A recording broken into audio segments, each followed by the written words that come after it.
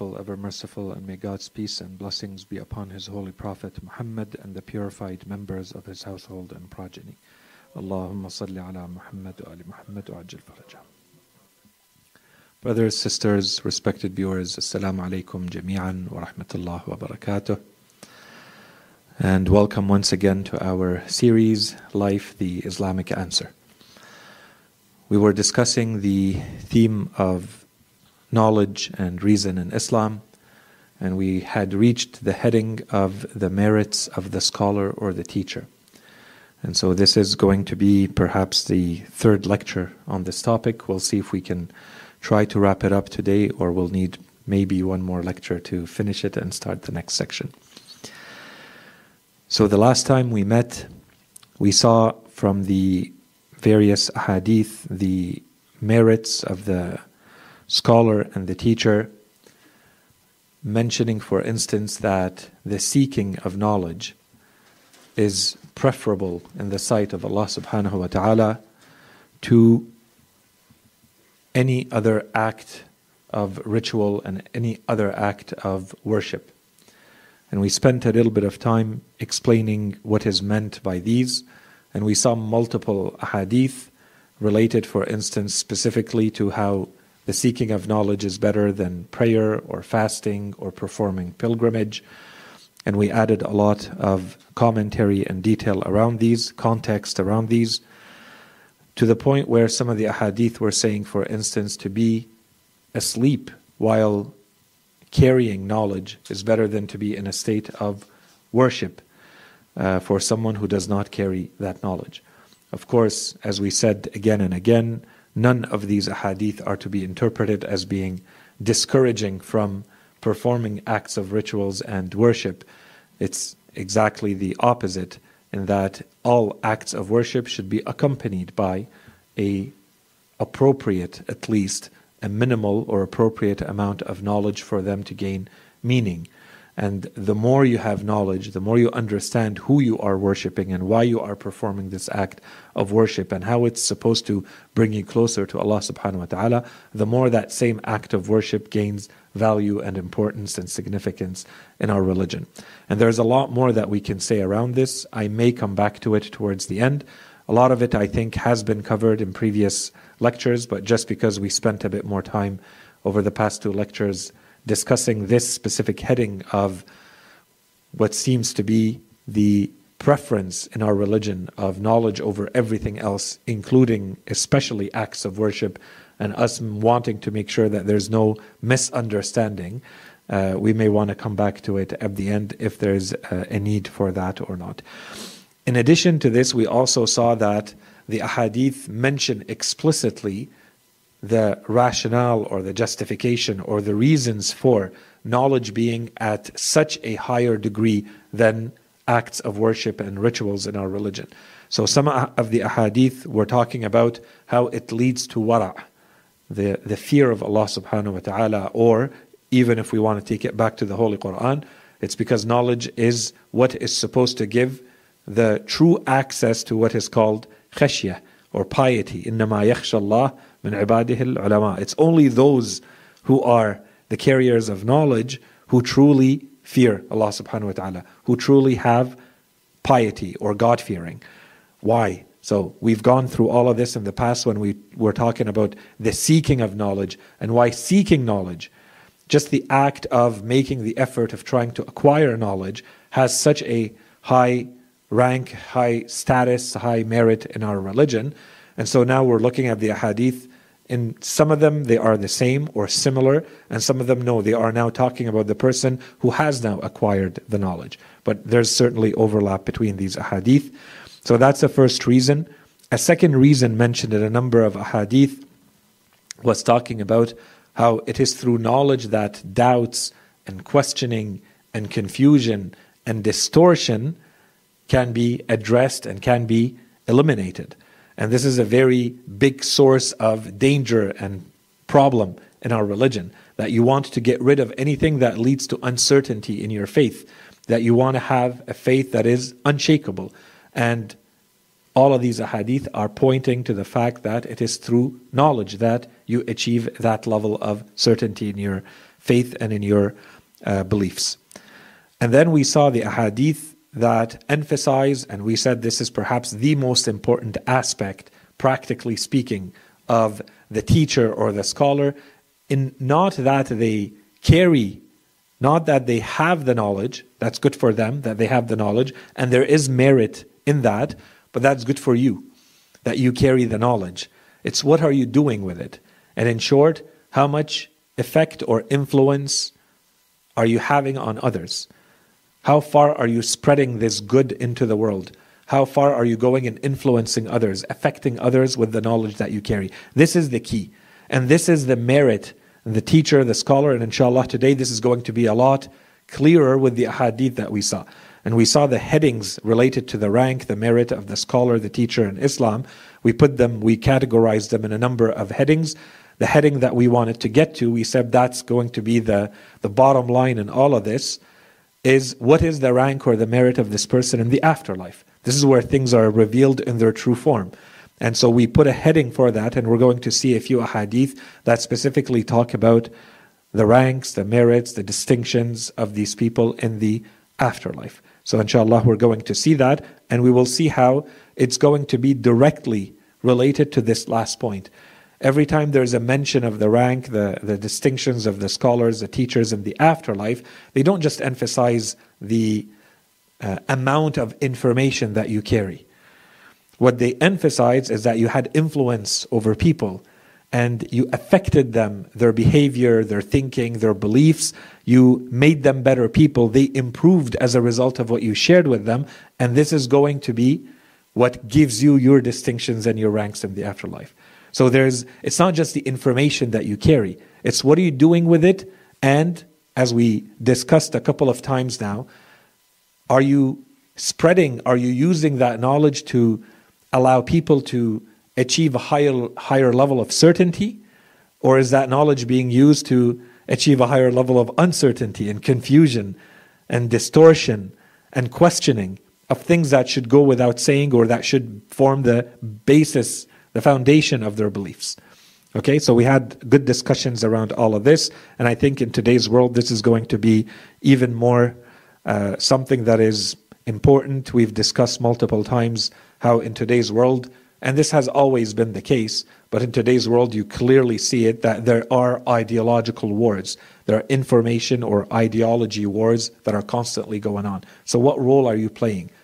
Are you performing anything with the knowledge that you have to the level that you can? Are you doing anything about that? Are you taking a clear position? Are you trying to influence people, to share the truth, to create a way for people to access more truth? There's a lot of work to be done around all of this. And so as we said, the true merit of these people does not show in the amount of knowledge that they carry. It's your effect on others, or at least acting as a conduit or a channel or an intermediary for others to access that knowledge. So inshallah, the rest I'm going to leave aside. There's a lot of discussions we can have around this, so we can come back to it a little bit later. The next heading related to the merits of the scholars. So this one is going to highlight two things, and it's simply going to say spending time with them. And we've talked a little bit about this, so this is one more hadith related to this. The Holy Prophet ﷺ, in a longer piece of advice that he gives to the well-known noble companion of the Holy Prophet, Abu Dharr al-Ghifari, he tells him, أَلَا فَاغْتَنِمُوا مَجَالِسَ الْعُلَمَاءِ فإنها روضة من رياض الجنة تنزل عليهم الرحمة والمغفرة كالمطر من السماء يجلسون بين أيديهم مذنبين ويقومون مغفورين لهم والملائكة يستغفرون لهم ما داموا جلوسا عندهم وإن الله ينظر إليهم فيغفر للعالم والمتعلم والناظر والمحب لهم. So the Holy Prophet ﷺ tells Abu Dharr, indeed, seize the opportunities to sit in gatherings of scholars, for these gatherings are some of the gardens of paradise. Mercy and forgiveness descend upon them like rain from the heavens. They sit in their gatherings as sinners, And when they rise, when they leave those gatherings, when they rise, they have been forgiven. The angels seek forgiveness for them as long as they remain sitting in their presence. And God looks at them, granting them forgiveness to the scholar, to the learner, to the observer, and to the one who loves them. So there's a lot to cover in this hadith, but the truth is, almost all of the points mentioned in this hadith we've seen separately in other ahadith. So I'm not going to go into any detailed discussion about this hadith. Inshallah, everything that it talks about is clear. And I will try to come back to it. I'll try to remember to come back to it when we talk about community, because there's a very important hint here to how to establish a community of knowledge or learning. And we said this is the next heading, inshallah. A couple of points around this hadith. The first one is that I was only able to find this hadith in Sunni sources. So there's something to be said about that we didn't find it in, I can't find it in our any of our original Shia sources. There is weakness in the, let's say, the construction and the wording, the grammatical construction of this hadith. I don't want to go into it right now, but there is a little bit of a weakness. So this might, of course, diminish its level of authenticity.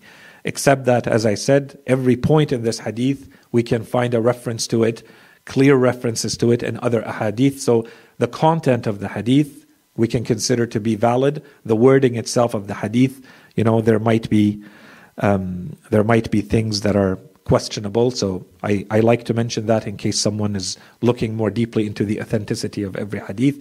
But as I said, the content of the hadith can be established from other ahadith. Finally, the heading that we've been talking about, which is the afterlife. And so this is where we want to see the true rank and the true merits of these people. We saw how they are to be treated in this world, the manner in which you honor them and respect them and observe their ranks in this world, how Allah subhanahu wa ta'ala looks at them, that what they do is preferable to the acts of the worshippers, and so on and so forth. We discussed all of that. What does this translate to in the afterlife? So we're going to see a few themes. I don't want to highlight them too much, inshallah. They will become clear from the ahadith, but we can come back to it a little bit later. First hadith from Imam al-Baqir alayhi salam. من علم باب هدى فله مثل أجر من عمل به ولا ينقص أولئك من أجورهم شيئا ومن علم باب ضلال كان عليه مثل أوزار من عمل به ولا ينقص أولئك من أوزارهم شيئا. So Imam al-Baqir alayhi salam says, whoever teaches a form of guidance to others, he will have a reward like that of those who act upon it. So the one who teaches a form of guidance will receive a reward equal to the actions of those who act upon what they have taught them, without the reward of the latter being diminished in any way. So the Imam makes sure that it's well understood, that it's not the reward of the second that is taken and given to the person who teaches. That person receives their full reward for acting upon the knowledge. So nothing is diminished, nothing is taken away from, nothing decreases from the reward of the doer, the one who learned and went to act based on that knowledge. But the one who taught also receives, without having done the action, also receives the reward for the same actions if they were the result of their teaching, of their learning. And then the Imam continues on the other side, and whoever teaches a form of misguidance, he will bear the burdens of sins like the sins of those who acted upon it, upon that misguidance, without the sin of the latter being lessened in any way. So that person is still responsible for committing their sin. But if it was as a result of something that they learned from someone else, then the teacher of that misguidance is also now going to carry the burden of that sin for having taught it, for having been the reason, the source of others being misguided in that way. A first point related to this hadith, and we could spend a long time on this hadith. The first point is that it talks about a general principle or a general law in this world. And this is something that is very clear in the Holy Quran, that Allah subhanahu wa ta'ala says there are sunan. There are laws and principles by which this world functions. They form the foundation, and the better you understand them, the more you understand why the world is the way it is and why religion is the way it is. So one of these is that any action, our religion says, does not happen in a vacuum. On the one side, there is probably some sort of influence that led to you. Alaykum as-salam wa rahmatullah. Alaykum as-salam wa rahmatullah. First, that action, if it happens, it probably is a result of something, good or bad. It's a result of something. So it has a source. You had some sort of influence that led to that action. And then that action itself is going to be the source for something else to become the result of it. Nothing is happening in a vacuum. Things cannot be looked at in complete separation, complete autonomy. You just look at the action by itself. What led to that action? And what does this action lead to? And this becomes a very, very deep topic or very deep theme in our religion. To understand why is it that we act in a certain way? Should we be acting in a certain way or not? Did the influence come from the right place, the right source? And then what happens when I act this way? It doesn't stop at me and my action. This is going to have an influence in the world. Is that influence something desirable? I'm going to be responsible for that, and I'm going to come back to that in a second. So that's the first theme that we can take out of this hadith. Secondly, this once again brings us back to the key in the merit as well as the risks and the dangers associated with the scholar and the teacher. This is a reminder that if they are granted this rank, this distinction, given this distinction by Allah subhanahu wa ta'ala, it's because of the influence that they have on others. Once again, this is a reminder. A hadith that it's not about the knowledge that you carry, it's what are you doing with it. In this case, this hadith is talking about what is being taught to others. You are getting those rewards for actions that you have not performed. Good or bad, you're now carrying that burden. Good or bad. So this is the risk and the danger, as well as the merit and the distinction and the rank of the person who teaches. And so therefore, if you carry knowledge, the key is spread it. It can't just remain knowledge that you carry in your mind, in your heart, in yourself, and it does not go anywhere. It needs to be disseminated. This is the key. That the knowledge stays at your level does not put you in this category of being a scholar and a teacher. This is simply someone who carries the knowledge and it stays as an individual. You're a good individual. You carry the information. But these ahadith, these narrations that talk about the scholar are not going to be applying to you. All of them are emphasizing the influence you have on others. To what extent were you able to change lives, change minds, change behaviors? Okay, so that's secondly. And then thirdly, and this is the perhaps a little bit more indirect point, and it touches the first point that we were making, is that the more we understand this point, that nothing is happening in a vacuum, and the more we see that this is foundational in our religion, the better we understand Islam. We all struggle with this, especially in today's world. We live in a world where by default we're trained to think, we're trained to have a worldview that is very individualistic. It's all about me. It's all about my freedom. I should be free to do as I please, and you should be free to do as you please. Then we have these ahadith that say, no, it's not as simple as that. I want to give you all the freedom, but the problem is that when you're doing something, it's going to affect others. They might be learning from you. It might be unconscious. You didn't try to teach others. But what you're doing, this wrong you're putting in the world, or this right you're putting in the world, whatever you're doing is going to influence and affect others. And they will behave in a different way as a result. You're doing something good, you influence people to do good, you are now going to receive those rewards.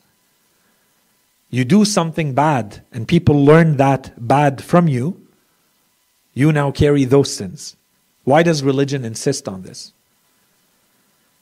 When you see the way our religion is put together, the teachings of our religion, this is where you start understanding the more social dimension of our religion. That it's not just about the individual. There is an individual or individualistic dimension to our religion, for sure. But there's also a very clear, very heavy, very dense social aspect to our religion. The public space is recognized in our religion. This is public. You don't own it. You can't control it. You can't do as you please in the public sphere because it has an influence on others. This is the more spiritual dimension of it. To use a spiritual language around it, we say, therefore there are rewards. There are sins. Allah subhanahu wa ta'ala will punish you for this. Allah subhanahu wa ta'ala will reward you for this. You can use a different type of terminology. It all amounts to the same thing, that you and what you do and how you behave is going to influence others. Therefore, it can't be full freedom. If others are going to learn this bad behavior from you, you are responsible for having spread that. There's an accountability here. And on the other side, there's a recognition when you are spreading good in the world, there's also a recognition in our religion that you are the source of that good. And this is what you're supposed to do. And Allah subhanahu wa ta'ala, even if others don't realize or don't recognize, Allah subhanahu wa ta'ala knows that you are spreading good in the world. And this could be done at all levels. We all have people in our circle of influence. They could be our children, they could be our family members, they could be our friends, they could be people we work with. You are influencing someone at all times, good or bad. Our religion says, and for every behavior, every influence, every instance, there's an accountability. Make sure you think beyond just yourself. Yes, you are free to act, and therefore you're going to have to deal with the consequences, reward or punishment, at your level. But there's another layer. There's a social layer now. There are other human beings involved. You're also responsible for that. You can't say, well, I didn't mean to, I didn't think about it. No, you're supposed to think about it. You don't live in a vacuum. Whether you like it or not, you are part of a social fabric. You have people in your circle who are watching you, who are learning from you. And this can go very far in establishing a family, a community, a society, and so on and so forth. Okay, so the reason I talk about this is because this is foundational in our religion. And when you see these ahadith and you think about it at a deeper level, you see that it's very clear. It can provide the whole foundation for a social theory in Islam. And to find that right balance between how far do we go in granting individual or individualistic freedoms and liberties versus living in a society where there are other people. And there's a public sphere. There's a place in that society where we live a common life, where we interact with other people outside of our intimate or individualistic sphere. So what happens there? How do we manage that? Does everything go? Does the same freedom that you have as an individual in your individual sphere apply to your public sphere? This is where we start. If you understand this, then you understand a lot of the teachings of our religion. Because they touch this point. What is your influence over others? In any case, I won't go any further here. There's one more layer given to what is provided in this hadith, in the next hadith from Imam al-Sadiq alayhi salam. So Imam al-Sadiq alayhi salam, عن أبي بصير قال سمعت أبا عبد الله عليه السلام يقول من علم خيرا فله مثل أجر من عمل به. So in the previous hadith, the Imam was saying that when you teach someone, you are going to basically be accountable for their behavior based on what they learned from you. If good, good. If bad, bad. This hadith is going to go one step further to make it even clearer. So عن أبي بصير قال سمعت أبا عبد الله عليه السلام يقول من علم خيرا فله مثل أجر من عمل به قلت فإن علمه غيره يجري ذلك له قال إن علمه الناس كلهم جرى له. And then Abu Basir adds, he says قلت فإن مات قال وإن مات. So Abu Basir says, I heard Abu Abdullah, Imam al-Sadiq alayhi salam, say, whoever teaches something good, they will have a reward like the one who acts upon it. Same thing as we had in the previous hadith. Okay, in this hadith there is no mention of and if they teach something bad or evil. Okay, but that's to be understood. So this part is the same, we already covered. And then Abu Basir says, I asked, what if he, the learner, teaches it to someone else? So you're no longer the one with the original teaching. You received that teaching from someone and you went and taught it to someone else. Does the same rule apply to you now that you acquired knowledge from someone else? Is that still the case? He said if he teaches it to all the people, the reward will still be for him. So both get the reward. So the first person I taught only one person. I get the reward for having taught one person. Now you go and you teach it to 100 people. The Imam says, yes, the first person still receives the reward for all those people learning.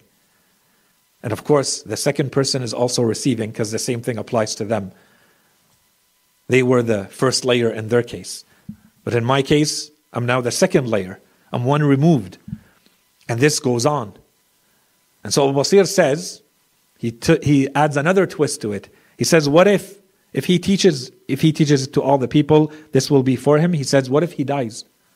So the first person has now died. They left this world. They're no longer teaching. They're no longer influencing. They have completely left this world, cut off from this world. The Imam says, even if he dies. So this will continue. So this is an amazing hadith. In case there was any doubt in the previous one, when you teach and you're putting good out there, what happens? You are receiving the reward for that good. But it doesn't say more. In this hadith, we get two more layers. The first layer is that those you taught are going to go teach. They're going to spread the knowledge that you gave them. You're getting all the reward for not having done anything except to teach the first layer. That first layer is perhaps teaching a second layer and a third layer, and that knowledge is spreading. The hadith says all of that is still yours.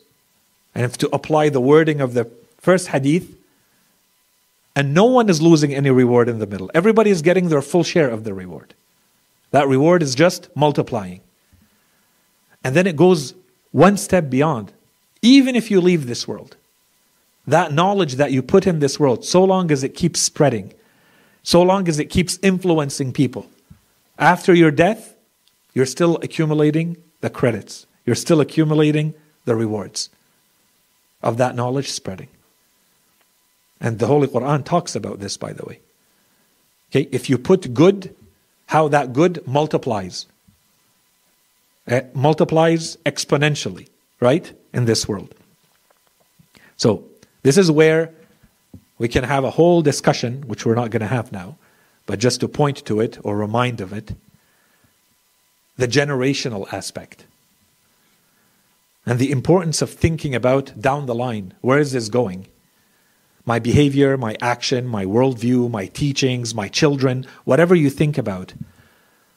Have a very far-reaching vision of this world. Don't be limited to yourself. Think generations down the line. This becomes by default the manner in which we're supposed to think. The hadith hint to that. Not everybody is able to do that all the time, but there's certainly an encouragement in the hadith to go further than just yourself in the immediate. Think beyond yourself. Think beyond your life. You're going to be alive in this world for 1, 2, 3 generations and you leave this world.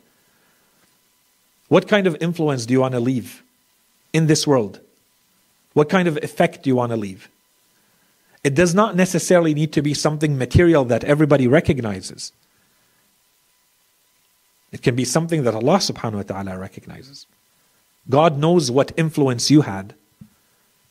You were the source of what good in this world, even though people may not see it. You knew, you did what you had to, what you could, and you left this world. The hadith say, you continue to accumulate the rewards. So don't limit yourself in the way you think to the material way of being in this world, which we're all very well trained to do in this world. So in any case, to me this is an absolutely beautiful hadith, very encouraging, very inspiring, a very strong reminder of the generosity of Allah subhanahu wa ta'ala, that you continue to accumulate rewards after you leave this world for perhaps something simple that you did, so long as people are benefiting from it, so long as it's having an effect, a positive effect in the world, you continue to accumulate rewards. And we're going to see that in some hadith, including the next one. We're going to see what this means, how this translates in the afterlife. So now we know there's a reward. And to us, this is already great. The Imams go further in giving us that image very clearly. So there's a hadith from Imam al-Sadiq alayhi salam. He says, the Holy Prophet says, يجيء الرجل يوم القيامة وله من الحسنات كالسحاب الركام أو كالجبال الرواسي فيقول يا رب أنى لي هذا ولم أعملها فيقول هذا علمك الذي علمته الناس يعمل به من بعدك. So Imam Sadiq alayhi salam says that the Holy Prophet said, sallallahu alayhi wa alih, a person will come on the day of judgment with good deeds like accumulated clouds or like giant mountains. So this is what they see. Imagine, you get yourself on the day of resurrection, you're shown your deeds. And your good deeds look like they are mountains. Giant mountains. كالجبال الرواسي. And so this person says, any of us might say, he turns to Allah subhanahu wa ta'ala and he says, my Lord, how can all of this be for me when I did not perform these deeds? The deeds that make up these mountains of rewards, I know that I did not perform these. How can you be giving all of this to me? And Allah subhanahu wa ta'ala will say, this is your knowledge, that which you taught the people, and they acted upon it after you. You left knowledge in the world, and they did good. And as they did good, these rewards accumulated, and now they look like they are giant mountains of rewards, of actions that you did not perform. But you get all of that. Okay, so inshallah, this is further encouragement, as we have been saying throughout the series. Spread the knowledge that you have. Find ways to touch people's lives with that knowledge. Be a reason for people to learn something good and do something good with that knowledge. To me, this is today it's a famous thing to see life hacks. This is a life hack. This is a shortcut. This is, for those who study math, even those who don't study math, you can easily find it. Do the difference between what they call a geometric growth and an exponential growth. Look at the curve, what that looks like. This is an exponential growth. Geometric would be that you continue to get better as an individual. You continue to accumulate rewards slowly, steady pace. It grows over time. If you continue to be good, all the way until the end of your life. Or you have exponential growth that goes like this. Why? Because you have other people working for you. And all you had to do is to make sure that the right knowledge reaches them. And the knowledge itself will have its effect on people. And of course, the more effort you put in, the more this is going to be yours, the more reward you get. Next hadith from the Holy Prophet ﷺ, and this is going to open a very big door that I didn't really want to open, but the hadith says from the Holy Prophet ﷺ, حملة العلم في الدنيا خلفاء الأنبياء وفي الآخرة من الشهداء. So the Holy Prophet ﷺ says, the scholars in this world are the successors of the Prophet or prophets, and in the hereafter they are among the martyrs. That's if we want to use the traditional way of understanding وَفِي الْآخِرَةِ مِنَ الشُّهَدَاءِ. Because if we want to use the Quranic way how the Holy Quran uses this term. The Holy Quran never talks about someone dying for Allah subhanahu wa ta'ala in the way of God. It does not call them shaheed or shuhada. The Holy Quran says, قُتِلُوا فِي سَبِيلِ اللَّهِ. It uses that terminology, that wording. The Holy Quran uses shaheed, shuhada, ashhad. The term is there in the Holy Quran. But it never uses this term to talk about those who have been killed in the way of Allah subhanahu wa ta'ala. The Holy Quran uses it in a more literal way. When the Holy Quran says shaheed, it's talking about a witness. Someone who will bear witness. And this, of course, opens the door to, then why is the shaheed called a shaheed? Why do the ahadith refer to the person who dies in the way of Allah subhanahu wa ta'ala? Why does it refer to it as a shaheed? So in English it doesn't translate because martyr and witness are two completely separate roots and separate terms. But in Arabic we all say shaheed, and the first meaning that comes to mind is not someone who is performing shahada. It's rather someone who has been killed in the way of Allah subhanahu wa ta'ala, either innocently or while fighting, for instance. So if we go through the Holy Quran, we see that this is a whole discussion in the Holy Quran. And if we add to the Holy Quran the ahadith, then this topic of shahada becomes very, very clear. In our religion, the things that are supposed to happen, one way for us, the imagery that is presented to us on the day of judgment, that's the reason why it's called a day of judgment. It's like a tribunal. In a tribunal you have a judge, and you're going to have a plaintiff, an accused, and you're going to have witnesses. And this is exactly how the Holy Quran and exactly how the ahadith draw this image of what is awaiting us on the day of judgment. What will happen? So the Holy Quran and the ahadith, they tell us that the categories of witnesses are multiple too. Not only are the witnesses multiple, numerous, but the categories of witnesses are multiple. We have the ahadith and we have I'm going to skip over the verses of the Holy Quran. There are too many. That will be a full lecture if we want to spend time on going through what the Holy Quran says. But very quickly, we have verses of the Holy Quran that talk about prophets being witnesses. And especially our prophet being a witness. Perhaps not only being a witness over his own nation, but over other prophets. Okay? And that's a whole discussion. And then we have the hadith and the verses of the Holy Quran that talk about specific categories of people, a specific category of people being the ones who will bear witness in the afterlife. The saints, let's call them, of the nation. So you go back to the riwayat, and clearly they say that those people are our imams. They perform the role of the witness. They are witnesses over the world, over what happened. We have the narrations and we have verses of the Holy Quran that talk about angels performing the witnessing, the act of bearing witness. The Holy Quran talks about this very, very clearly. جَاءَتْ كُلُّ نَفْسٍ مَعَهَا سَائِقٌ وَشَهِيدٌ.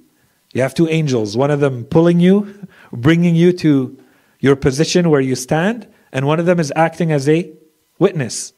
And then you have the angels who are writing all of your deeds, and so on and so forth. The Holy Quran is very clear. We have in the Holy Quran and we have in the narrations that the earth or the land, and you have the entire chapter of Zalzala, تُحَدِّثُ أَخْبَارَهَا. What is the earth talking about? It's bearing witness. And if you go to the narrations, it talks very clearly about the earth, the land on which you walk, on which you perform good or on which you perform bad. It will bear witness in the afterlife. It will speak. It will say, this person performed this on me. When this person was alive over me, using the resources that I was granting. This is all in the narrations. This is how they were using my resources. This is what they were doing while they were alive on this earth, on this land. We have narrations that talk about specific days, for instance, the day of Arafah.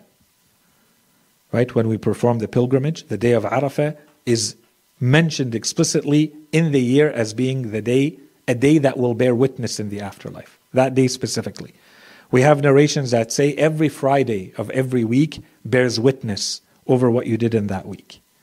We have narrations that say every single day that you live is going to also, so in other words, the time itself is going to be a witness, and the narrations are multiple in which category of time will bear witness. We have narrations that talk about the Holy Quran itself being a witness. And we have many narrations that talk about specific chapters of the Holy Quran being specific witnesses as well. We have very clearly in the Holy Quran and in the narrations your own records of deeds. اقرأ كتابك كفى بنفسك اليوم عليك شهيدا. The Holy Quran says you will be asked to read your own records of deeds, and in that case you will be a sufficient witness over yourself. This kitab that you have, that the Holy Quran says people are going to say, how come this book is not leaving any detail out? It mentions everything. Beyond that, we have the verses of the Holy Quran that talk about our bodily organs. It's going to say that your sight and your hearing and your skin is going to bear witness over you. And then when these organs are going to be bearing witness, some people are going to be very, very frustrated with this and object to them and tell them, how come you're bearing witness against me? You're my own skin. Why are you even talking? Right? There's a whole conversation in Surah Fussilat and elsewhere. Allah subhanahu wa ta'ala says, قَالُوا أَنْطَقَنَا اللَّهُ الَّذِي أَنْطَقَ كُلَّ شَيْءٍ. Allah subhanahu wa ta'ala has made us speak as He has made everything speak. Okay? And rituals. So the prayer that you pray, the fasting that you perform, the charity that you give, the pilgrimage that you perform, all of those, and there are multiple narrations around this, they will come as witnesses. Pilgrimage in the afterlife does not look like what we know to be pilgrimage in this world. When we talk about fasting, alaykum assalam wa rahmatullah, fasting in this world looks like you're simply going hungry and thirsty. In the afterlife, fasting has a shape and a form. It may look like a person if you read the ahadith. Same thing for prayer. Same thing with charity. Okay, there's a personification of these rituals. Okay, and then we have specific people. And in the narrations, when they talk about as commentary to the verses of the Holy Quran, or in separate narrations like as in this one, there's a repetitive, a recurrent mention that scholars will come as witnesses in the afterlife, on the Day of Judgment. Scholars will bear witness. And as we said when we began this whole topic of the scholar or the teacher in Islam, we said the true meaning of it is the infallible. That's the true scholar. That's the person who carries the true meaning. And that was already covered. But any other person who carries true knowledge is going to have to bear witness because they carry truth. And so they will be asked to bear witness in the afterlife. I think I'm going to stop here. There's a lot of other details that we could add about this whole topic of the witnesses in the afterlife. Of course, the greatest and the scariest of the witnesses is none other than Allah subhanahu wa ta'ala. And imagine yourself in a courtroom where the judge is also the witness. And this is what we have in the afterlife. Yes, there are all of these other witnesses. But ultimately there is Allah subhanahu wa ta'ala, who is the judge, the ultimate judge. and who is also the witness over all the other witnesses. So, in any case, next hadith. From the Holy Prophet ﷺ, from Imam al-Sadiq, from the Holy Prophet, ثلاثة يشفعون إلى الله يوم القيامة فيشفعهم الأنبياء ثم العلماء ثم الشهداء. Imam al-Sadiq alayhi salam says, the Holy Prophet said, there are three groups who will ask Allah subhanahu wa ta'ala on the day of judgment to intercede, to provide intercession, to provide shafa'ah, to help others. They're not just thinking at their own level for themselves. Those three categories are going to be, the Imam says, they're going to be the prophets, the scholars, and once again, the witnesses or the martyrs. And both can work. Okay? And the Imam says, those three categories ask Allah subhanahu wa ta'ala to intercede, and Allah will grant them permission. So yes, the prophets, and we talked about this multiple times. We had a whole heading around how in our religion, when it wants to show the distinctions and the merits of the scholars, the teachers, it always associates them first with prophets in everything.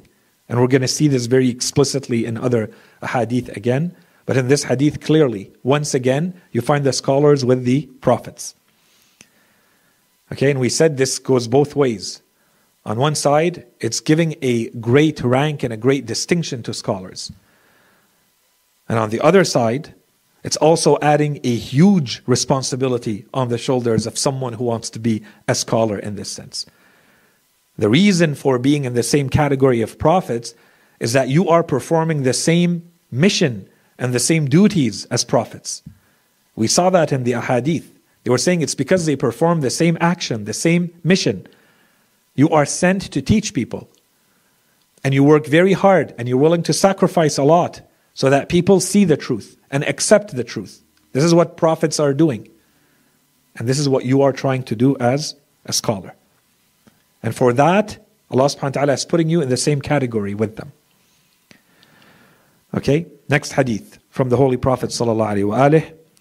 He says, يا سلمان عليك بقراءة القرآن فإن قراءته كفارة الذنوب وسترة من النار وأمان من العذاب. This narration, we're going to read the ending of it. It's going to be very interesting how it's going to bring the scholars in. This narration is about the merits and the distinctions and the importance of the Holy Quran in our religion. So inshallah, that part is clear and we don't spend too much time on. But this is an excellent reminder of the rank and the position and the importance of being attached to the Holy Quran. But the hadith is going to elevate the threshold, let's say. It's not just reciting, because the hadith is starting with the Holy Prophet simply providing this admonition, this reminder to Salman to recite the Holy Quran. But we're going to see that what the Holy Prophet wants him to be is not simply a reciter, someone who's reciting the words. He's going to use another term, a very important term. Okay, so يا سلمان عليك بقراءة القرآن فإن قراءته كفارة الذنوب وسترة من النار وأمان من العذاب. فإنه, it's a longer hadith, I'm skipping a part. Then he says, فإنه ليس شيء بعد تعلم العلم أحب إلى الله من قراءة القرآن. وإن أكرم العباد عند الله تعالى بعد الأنبياء العلماء ثم حملة القرآن. يخرجون من الدنيا كما يخرج الأنبياء ويحشرون من القبور مع الأنبياء ويمرون على الصراط مع الأنبياء ويأخذون ثواب الأنبياء. فطوبى لطالب العلم وحامل القرآن ما لهم عند الله من الكرامة والشرف. So the Holy Prophet ﷺ says, O Salman, hold fast to the recitation of the Holy Quran, for its recitation serves as an expiation of sins, as a forgiveness, as an erasing of sins, a guarding shield against the fire, and a safeguard against punishment. And then later the Holy Prophet says, indeed, there is nothing more beloved to God, and here is the punchline, after the acquisition of knowledge than the recitation of the Holy Quran.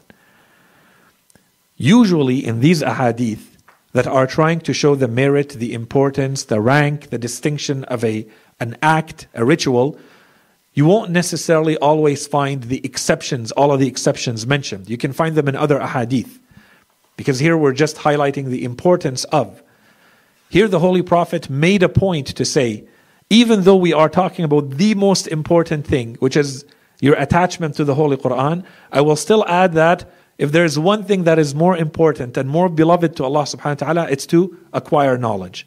But after the acquisition of knowledge, then there is nothing more beloved to God than recitation of the Holy Quran. Okay? So he says, indeed, there is nothing more beloved to God after acquiring knowledge than the recitation of the Holy Quran. Because otherwise it's an empty recitation that is meaningless. The most honorable of his servants after the prophets are the scholars and then the carriers of the Quran. And here's where we see that the Holy Prophet now raised it a rank. Initially, he was simply telling Salman, you have to recite the Holy Quran. There is nothing more beloved to Allah subhanahu wa ta'ala than reciting the Holy Quran. Now he used another term.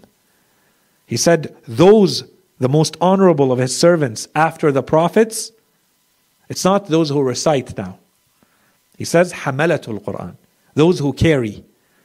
And the carrying cannot be understood as, physically carrying the holy book. How are you carrying the Quran? Okay, what does that mean? And here again, the Holy Prophet reminded us of the same condition, which is the point of our discussion. We're mentioning this hadith because of this part, because of the exception mentioned. As important as the Holy Quran is, the Holy Prophet is saying the most honorable of his servants after the prophets are the scholars and the carriers of the Quran. So again, we're talking about the merits, the ranks of the scholar. And once again, you see the link, the association with the prophets. And then the hadith continues. They depart from this world. Now the Holy Prophet goes back to talking about the carriers of the Quran. They depart from this world as the prophets do. They are resurrected from their graves alongside the prophets. They will cross the sirat with the prophets. And they receive the rewards of the prophets. So the Holy Prophet says, so happy or blessed or congratulations to the seeker of knowledge and the carrier of the Quran for the honor and the distinctions that are bestowed upon them from God. So first, quickly, the hadith is about the merits of the Holy Quran. And yet the Holy Prophet made a point repeatedly in this hadith to insert in there the exception. There is nothing more beloved to Allah subhanahu wa ta'ala than the people of this book, the carriers of the Quran, the recitation of the Holy Quran, except those who are carrying knowledge, seeking knowledge. So this is a very important point to be made. Otherwise, the hadith in itself, and that can become a whole discussion that we have at another time. The hadith is an excellent reminder of the importance of the Holy Quran. A reminder for us to at least recite. That was the first layer that the Holy Prophet talked about. He said recite the Holy Quran. There is nothing more beloved to Allah subhanahu wa ta'ala than reciting the Holy Quran. And then we work towards becoming carriers of the Holy Quran. But at least recite it. That was the first step mentioned by the Holy Prophet. So that's the first distinction. And then everything around the Holy Quran, I think the merits, the ranks that were mentioned by the Holy Prophet, they're incredible. Nothing matches that. If someone tells you, you are going to be raised, you're going to die the death of the prophets. You're going to be resurrected in the afterlife along with that group of people, the prophets. You're going to receive your reward as part of that group. The more you think about that, the more you see that this is a very special place. Another life hack. You can put your energy in a lot of places. This one is telling you very clearly, you want to be in that group with the prophets? The easy path to that is the Holy Quran and the seeking of knowledge. Okay, so that's one. The second point related to this is that, yes, reciting the Holy Quran is incredibly important, incredibly and generously well rewarded from Allah subhanahu wa ta'ala. There's no doubt about this. But then the hadith itself is a reminder that there is more. There's a lot more, in fact. And this is to become a carrier of the Holy Quran. It's one thing to recite the Holy Quran. It's one thing to memorize the Holy Quran. That's certainly one layer beyond reciting it. But it's a completely other one, another layer, another rank and a distinction on the path, on that spectrum of becoming a carrier of the Quran, when the teachings of the Holy Quran become one with you. You represent the Holy Quran. Your beliefs are the Holy Quran. Your actions are the Holy Quran. And the absolute version of that, this is what Imam Ali alayhi salam says about himself. This is the perfect version of that. This is the higher limit that we try to achieve, we aspire to. That you become an embodiment of this book of Allah subhanahu wa ta'ala. You become the Holy Quran. This is exactly what he said in Saffin. When the people on his side of the army refused to attack the enemy army because they carried the Holy Quran.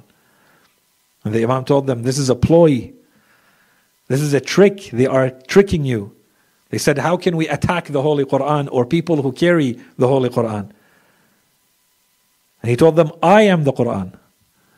I am the Quran that speaks. I'm the speaking Quran. I'm a living Quran. You listen to me. This is just a book. These are just papers. And of course, this was not enough. They still didn't listen to the Imam.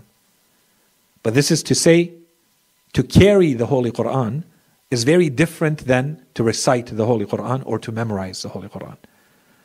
Hamalatul Quran, they're not people who recite the Holy Quran. Of course they recite. Of course they memorize. But this is still not enough to say these are Hamala. Hamala is that it has become one with you. You are the Quran. You carry the Quran in you. There's no book that you're going to be carrying in the afterlife. You have to be that Quran. It has to show in who you are. What you bring in the afterlife is a compilation of your beliefs and your behaviors. How much of that is Quranic? How much of that is the Quran?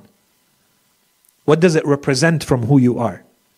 2%, 10%, 80%? This is where you see Hamalatul Quran. Okay? The next hadith, or the next point. There has to be, we have to understand, even though it's just implicit here, there is a link between those who carry the Quran, the Hamala, the carriers of the Quran, and teaching. It cannot stop at your level. That Holy Quran has to be passed on to others. There's an indirect, but it's there in the hadith, a link between carrying the Holy Quran and teaching. So that's a quick nuance to notice. And of course, the fourth point is, as great and as honored as all of this is around the Holy Quran, it comes after seeking and acquiring knowledge. And this is what we've been emphasizing, and we're seeing one example after another. As incredible as the rewards are for all sorts of rituals and acts of worship, seeking knowledge is in another category. Nothing compares to it in our religion. If it means that your belief becomes a lot more solid and a lot more certain, it affects you a lot more deeply, then that knowledge is at a much higher rank and a much higher importance in our religion than any ritual act that you can perform. Because those acts of rituals, as we said repeatedly, only gain their meaning through the knowledge that you have. Prayer is just moving around. What you're doing when you're performing your prayer, how is this different than doing yoga? Why are we not getting any reward for performing yoga actions? You're performing ruku' and sujood and moving around. They're just mechanical movements. This is not the prayer. This is the outside external appearance of something internal that's supposed to touch your soul and transform your soul. This means that you have the knowledge of what you're doing. You understand who you are worshipping, who you are performing salah to. What is the salah supposed to mean? How is it supposed to transform you every time you stand and pray? When the Holy Prophet says the human being gets burned with sins from one prayer to another, and the prayer is what extinguishes the person from that burning of the sins. Those few hours between one prayer and another, the Holy Prophet says, we get engulfed in flames. The sins that are flames. And when you perform the prayer, all of that gets extinguished. Is this really happening? It needs to happen. But this requires knowledge. The more I have of that knowledge, the more that prayer has now meaning for me. I can't wait to perform that prayer, to escape from these sins. That prayer means something. And this is knowledge. As opposed to someone who is just focused on when you perform your ruku', do you open your fingers or do you close them? It's important to know that. We want to perform it like the Holy Prophet performed it. And you get thawab for doing that. But that's not the point. The point is that this is touching your soul. And this requires knowledge. Much deeper knowledge, and requires much more work spiritually than knowing whether you open your fingers or close them when you perform ruku' or sujood. As important as it is. By the way, in ruku' you open them and in sujood you close them. Okay. As great and honored as the Holy Quran is and as important as it is, we saw that this narration emphasizes seeking knowledge and acquiring knowledge. 5. There's 2 transitions in this hadith. We spent a bit more time on one of them. The first one is it transitioned from reciting the Holy Quran to hamalat, to carrying of the Holy Quran. We talked about that. The second one, which is also very interesting, has to do with knowledge. Earlier in the hadith, or throughout the hadith, the Holy Prophet talked about, there is nothing, he said, there is nothing more beloved to Allah subhanahu wa ta'ala بعد تعلم العلم, seeking of knowledge. And then later, the Holy Prophet starts to talk about scholars.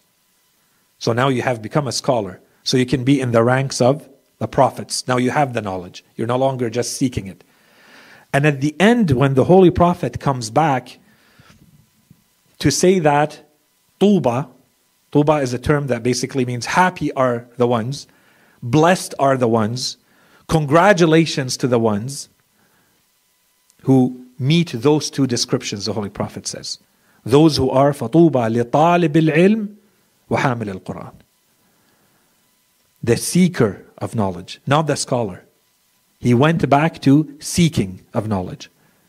And we can say perhaps the Holy Prophet means that no matter what kind of information or knowledge you acquire in this world, you're always going to remain a student and a learner and a seeker.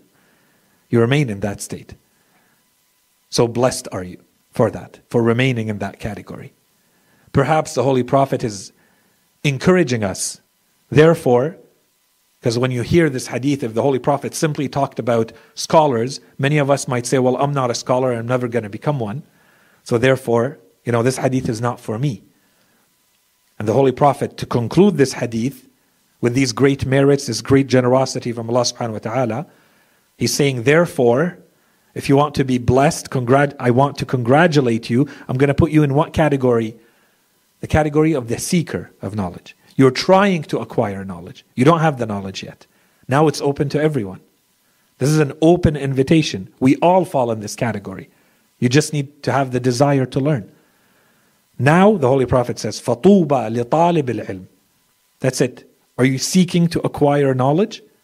Then you can fall in this category, and all of this great generosity from Allah subhanahu wa ta'ala can be yours.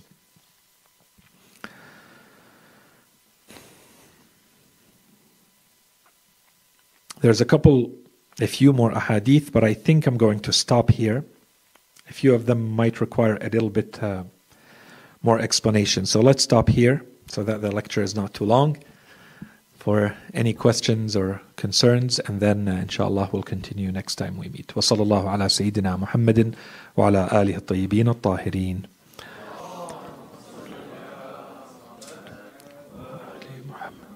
So if there are any questions, comments, concerns, تفضلوا. A question regarding the shahada. We're talking about bearing one of the meanings of it is bearing witness, which is kind of obvious in Arabic at least. But unless you point it out, you don't really see it. This for a prophet, if the meaning, if we're taking that meaning, and he's the ultimate shaheed, would that, I guess, label apply to him whether he was killed or not? And by that, a scholar, if a scholar dies, whether he was killed or not, is he considered a shaheed because of the knowledge he bears and what type of person he was? Okay, so excellent question. So does the role of being or bearing witness in the afterlife apply to a prophet, whether he was killed or not in the way of Allah subhanahu wa ta'ala? And what about a scholar? So there's a first discussion that we can have about why is it that the narrations use the term shaheed for the person who was killed in the way of Allah subhanahu wa ta'ala. In what sense is it? And there's perhaps 7 or 8 different opinions about why this person is called a shaheed. That they bear witness to the majesty and the greatness and the power of Allah subhanahu wa ta'ala, or they are still alive, and so they are still performing a witnessing of this world, and that's the strongest opinion. They remain in a state of shahada of this world, as the Holy Quran says, بَلْ أَحْيَاءٌ, right? So they are still witnessing this world, and that's why they are a shaheed. Okay, or they are a shaheed over the injustice performed against them that led to their demise, and so on and so forth. Okay, so that's the first discussion that may have something to touch on this. But generally speaking, if we want to strictly stay to the terminology of the Holy Quran, as we said, does not use the term shaheed in any way related to the person who dies in the way of Allah subhanahu wa ta'ala. The person who dies in the way of Allah may have to become a shaheed, to perform that role. But the Holy Quran doesn't say that. It simply says there are those who are killed in the way of Allah subhanahu wa ta'ala, and they will remain alive. أَحْيَاءٌ عِنْدَ رَبِّهِمْ يُرْزَقُونَ. And that's it. It doesn't talk about them being shuhada. When it talks about shuhada, it talks about other categories and groups of people. Now, when it comes to the prophets, the Holy Quran does not say that the prophet, any prophet, has to have been killed in the way of Allah subhanahu wa ta'ala to perform shahada. Because their shahada, they bear witness over their own nation, the Holy Quran says, to tell Allah subhanahu wa ta'ala basically how are they treated. How was the message? Allah subhanahu wa ta'ala is sending them with a message to this group of people. So Allah subhanahu wa ta'ala is going to ask the prophet, that prophet. And so this is the social shahada, right? That prophet is not going to stand there and say so and so and so individually. He's going to say collectively as a nation, this is how this nation dealt with me. This is the way in which they rejected me. They called me a liar. They said that I was mad. They said that, jinn had inhabited me, that I was doing sorcery, that. And so they rejected the message that you sent me with. I bear witness that they rejected me and your message. This is the witnessing that we could expect. And of course, there can be singling out of those who are incredibly good and incredibly bad. But generally speaking, this is as a nation. It's a collective. There are 2 distinctions that are perhaps mentioned about the Holy Prophet specifically, and depending on how you interpret the verses, the Imams with the Holy Prophet, that he is not only performing this same type of bearing witness over his nation, but that he performs a bearing witness over all other prophets and messengers. That they have indeed performed their prophetic duties accordingly. In other words, the Holy Prophet is bearing witness that they have acted in the way they're supposed to act as messengers and as prophets. And he is the seal, and he is the final one. So all of them had to perform their mission in the right way for him to be able to perform his in the right way. And he has that rank over them. In any case, that's going to be a very deep and technical discussion if we wanted to go into. That's one. But it also speaks to the rank of the Holy Prophet ﷺ based on all other prophets and messengers. That's one. But we also have verses in the Quran that clearly say, for instance, وَقُلِ اعْمَلُوا فَسَيَرَى اللَّهُ عَمَلَكُمْ وَرَسُولُهُ وَالْمُؤْمِنُونَ. Allah subhanahu wa ta'ala says, act. And this is a whole teaching in our religion, and we spent a bit of time on that. The importance of acting. Act. Don't wait. Don't procrastinate. Don't overthink. Act. Move into action. And then Allah subhanahu wa ta'ala will see your actions and His Prophet, or His Messenger to be accurate, and His Messenger and the believers. Clearly, it is not all the believers. So which believers? There has to be believers who are able to see all of our actions. So this is going to bring us back to, there is an individual bearing witness. Whether they have been killed or not, in the way of Allah subhanahu wa ta'ala, they are witnessing and they will bear witness over our actions. And this is what we find in our narrations too. That for instance, once a week, on a Thursday night or on a Friday, that all of the actions of the followers and the believers are brought to the Imam of their time. He bears witness. He wants to see who is doing what. You claim to be my followers. You claim to be preparing the way for my reappearance. So this is a bearing witness that is taking place.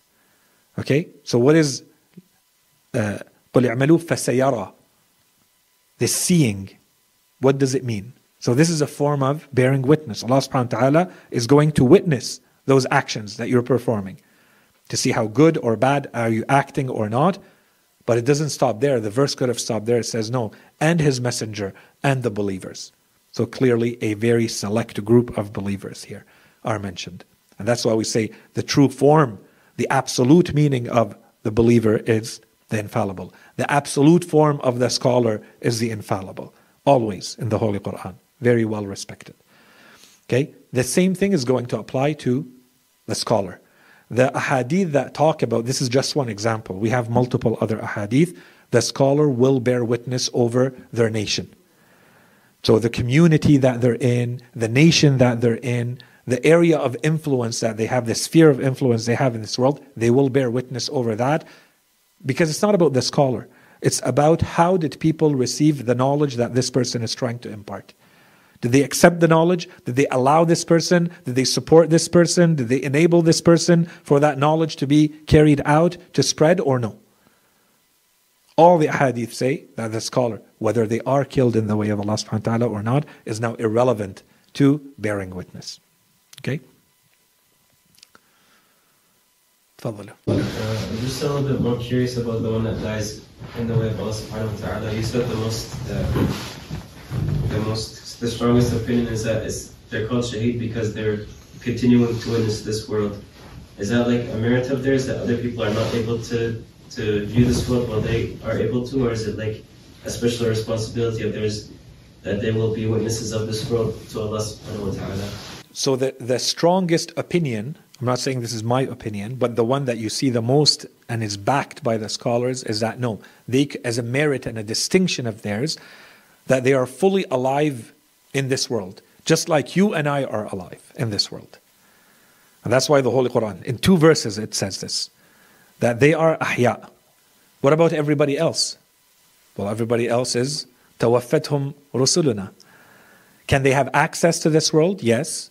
You may be granted access to this world here and there in different forms after you pass away. But generally speaking, that's it. You've been cut off from this world. Except if you are قتلوا في سبيل الله. Those, they are alive. Their ability to witness this world clearly is different. They are a lot more aware and they understand. And to us, the greatest example, for instance, is, and this is what we say in our ziyarat of all the ma'sumin. We say that this is the role they play. أشهد أنك. You see me and you hear me. I bear witness that you are witnessing me and you are hearing me and you are seeing me. And the Holy Prophet would say that, and this is what we believe. Imam al-Hussein alayhi salam, all the Imams, they play this role. It's different than, remembering someone who might be a good person, but because they don't fall in that category, then, their ability to interact with this world is going to be very limited. The second meaning is what you proposed. And it's an excellent meaning. Is in that they are called this, they are called a shaheed because they have a responsibility. So I'm not saying this is my preference or not. I'm simply saying when you go back to the opinions, and there are many, as I said, there's at least 7 or 8 opinions on why they are called a shaheed. The first one and the second one is that one, which is because of the responsibility. They have to now bear witness over what was done to them. Why were they killed? What was this person trying to do that they had to sacrifice their life for it? Allah subhanahu wa ta'ala did not prescribe this as the time for this person's death. This is what the Quran says. Allah subhanahu wa ta'ala prescribes death for people. We all have an appointed time to die, but Allah subhanahu wa ta'ala might want someone, without being killed. Allah subhanahu wa ta'ala knows this person will be killed. That's not what we're saying. This person should live a full life of 80, but this person is killed at 24. Why? Why did they have to die at 24? They can bear witness. They can talk about an oppression or an injustice and bear witness to what was happening that led to them, whether they did it intentionally or not, what led to that. And so this is the second meaning of the shaheed. This is what they bear witness to. But generally, this is not the one that comes up the most or that scholars back up the most. Again, I'm not trying to give one priority over the other. That would require a lengthier discussion to see which one is perhaps more valid and can we say more than conjecture, because a lot of this is analysis and conjecture.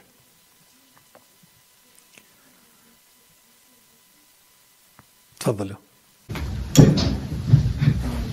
When it comes to the student and the teacher, let's say a teacher teaches a student something and it's good, but the student misunderstands the teacher and then goes either acts upon the misunderstood knowledge or they spread the misunderstood knowledge.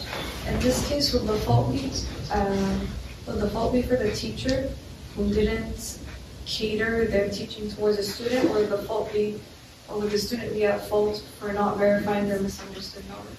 Okay, so excellent and tricky question. So in the case where a student acquires knowledge but misunderstands that knowledge and then spreads it in the distorted or misunderstood way. So unless we can show, or unless clearly the teacher was not providing the information accurately and in the right way, or communicating or teaching in the right way, based on the manner in which you asked the question, I would say in this case the teacher is safe. The teacher has transmitted the knowledge, but there was a misunderstanding on the part of the student. That's one. The second point related to this is, I'm assuming, based again on the way you framed the question, that there were no ill intentions here. The student was not trying to distort the knowledge or misunderstand. The misunderstanding happened by itself as a result of whatever, and the person misunderstood. So in that case, in our religion, the general principle is, therefore, Allah subhanahu wa ta'ala will not hold you accountable in the sense of saying that you are performing a sin and punishing you for an innocent misunderstanding. That's 2. 3, now what happens now that you know that you have spread false information? What do you do now? So to the extent possible, you are supposed to rectify it. You are supposed to try to go back and say, I made a mistake here. I misunderstood something, and try to find the people you influenced one way or another and tell them, I made a mistake. This is, a misunderstanding, a mistake. Please forgive me. This is the correct way of understanding this, and that's it. And in our religion, so long as the intent was not an ill intent, you were not trying to distort, you were doing what you can to learn appropriately. But this is something very natural, and it will happen a lot. For someone trying to learn, there will of course be misunderstandings, and there will of course be shortcomings on the side of the teacher, and of course there will be shortcomings on the side of the learner. This is just the way it is. And the more you learn and the longer you spend time trying to learn and trying to teach, the more there will be these cases. This is the nature of science and the nature of learning. Okay, so this cannot become, therefore, the reason for someone, for instance, not wanting to learn or saying, finding an excuse to, therefore, I'm not going to learn or I'm not going to teach. No, you learn and you teach and you take the responsibility that goes with it, so long as the intent is good. Allah subhanahu wa ta'ala, inshallah, will accept and forgive. Allah yakhlīkum. Sayyid عندي سؤال. So, there's many different religions like us, Islam, Christian. So why didn't God made one religion that everybody can follow instead of a bunch of different other religions that people are following within one? Okay, so the question is, why didn't Allah subhanahu wa ta'ala reveal only one religion for all people to follow? And there were now, in the real world in which we live, there are multiple religions. Why did Allah subhanahu wa ta'ala reveal multiple religions? So first, the question has nothing to do with our lecture, but that's fine. Absolutely okay. We take them, but we usually wait for all the other questions to be done about the lecture. That becomes a whole lecture. Don't give me that that opportunity. In short, Allah subhanahu wa ta'ala says, Allah subhanahu wa ta'ala could have given only one truth that is explicit and that is very clear and without any ambiguity to all human beings to follow, end of story. But Allah subhanahu wa ta'ala didn't want that. Because this world is a world of tests. So Allah subhanahu wa ta'ala wanted the variety, wanted to send numerous missions to human beings. That's the short answer. Allah subhanahu wa ta'ala did not want to send just one truth. He wanted to send the truth or multiple truths multiple times. Okay? That's the short answer. The slightly longer answer, which we cover in classes of aqa'id, for instance, is to say Allah subhanahu wa ta'ala doesn't do things randomly. It's not just because. There's a reason. And in the Holy Quran, there are hints to that reason. And in the narrations, there are very clear explanations of that reason, or those reasons. Is that Allah subhanahu wa ta'ala only sends the truth that those human beings can fully understand and apply. So Allah subhanahu wa ta'ala cannot reveal the same truth to all the people all at once. So Allah subhanahu wa ta'ala sends a form of the truth, a type of the truth, a version of that truth to those people because this is what they need in their time. And then at another time, another group of people are going to need their own version of that truth. And if those people happen to exist, let's say 2,000 years later, their needs are probably going to be very different than the ones who were living 2,000 years before. Until we believe Allah subhanahu wa ta'ala wanted to reveal a truth now that humanity is ready to take that truth and keep it as is. So He revealed the full truth in its most perfect form, which is what we call Islam. Our version. The version that was revealed to the Holy Prophet sallallahu alaihi wasallam. Is it in contradiction with? No. It's all one and the same truth that was revealed every time. Are there details that change? Yes. There are little details that change from one version of the truth to another because human beings were not able to understand it fully. They did not have a need for it. It might have been too difficult for them, and so on and so forth.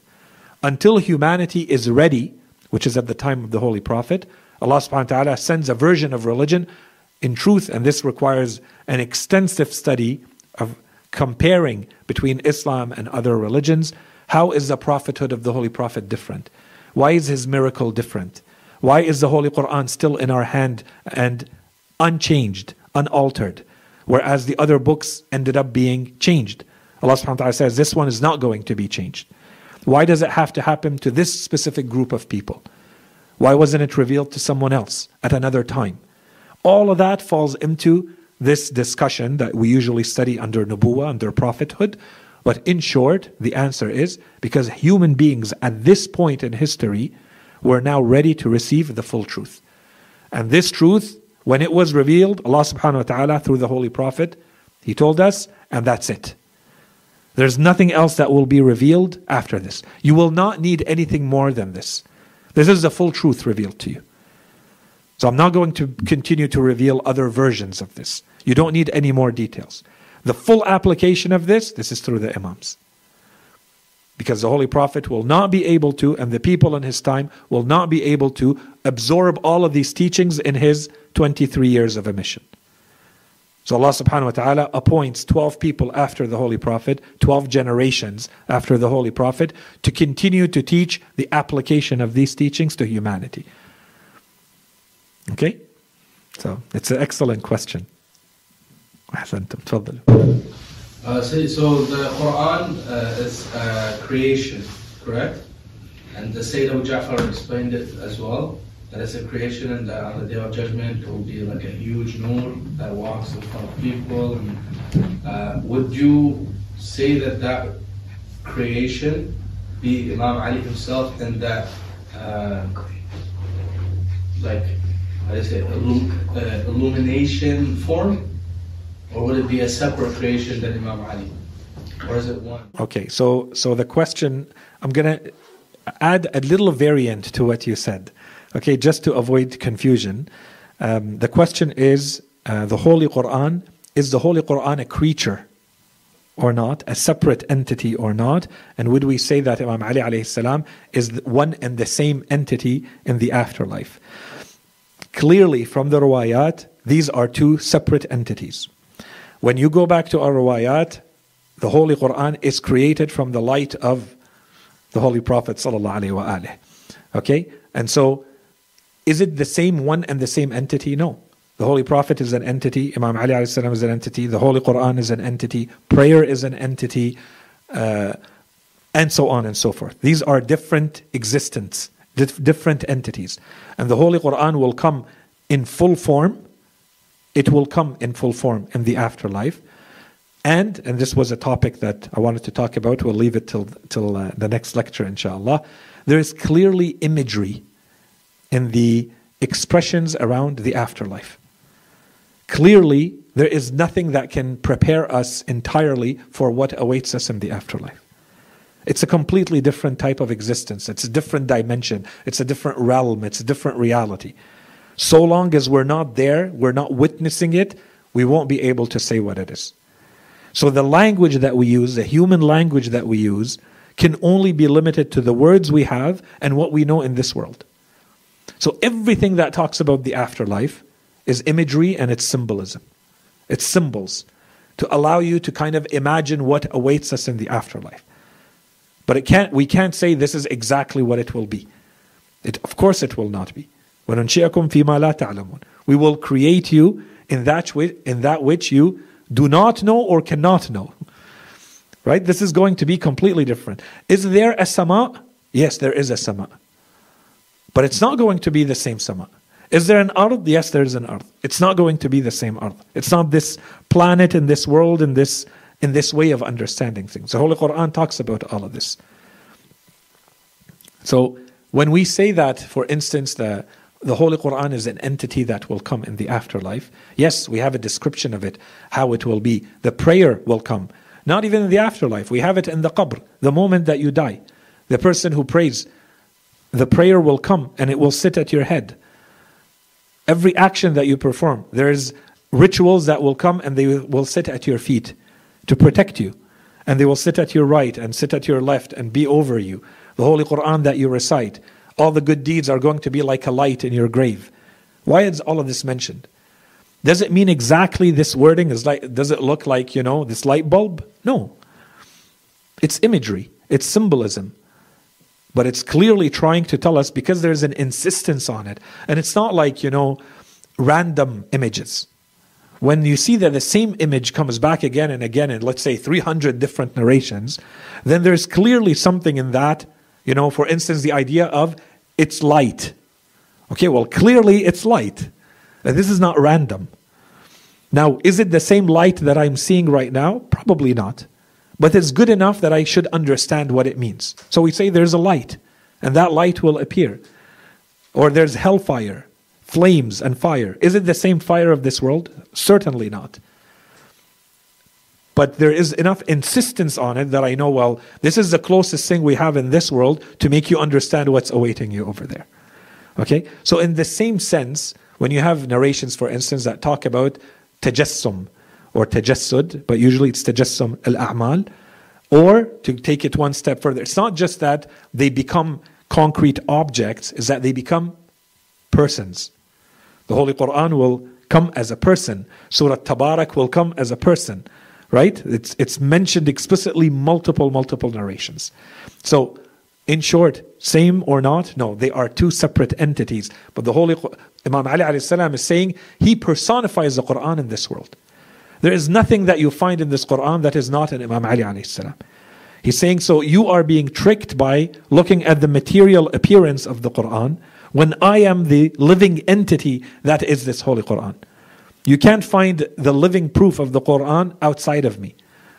That's the saying in Saffin, right? And they were still disobedient and he had to stop the war right before winning. أحسنتم.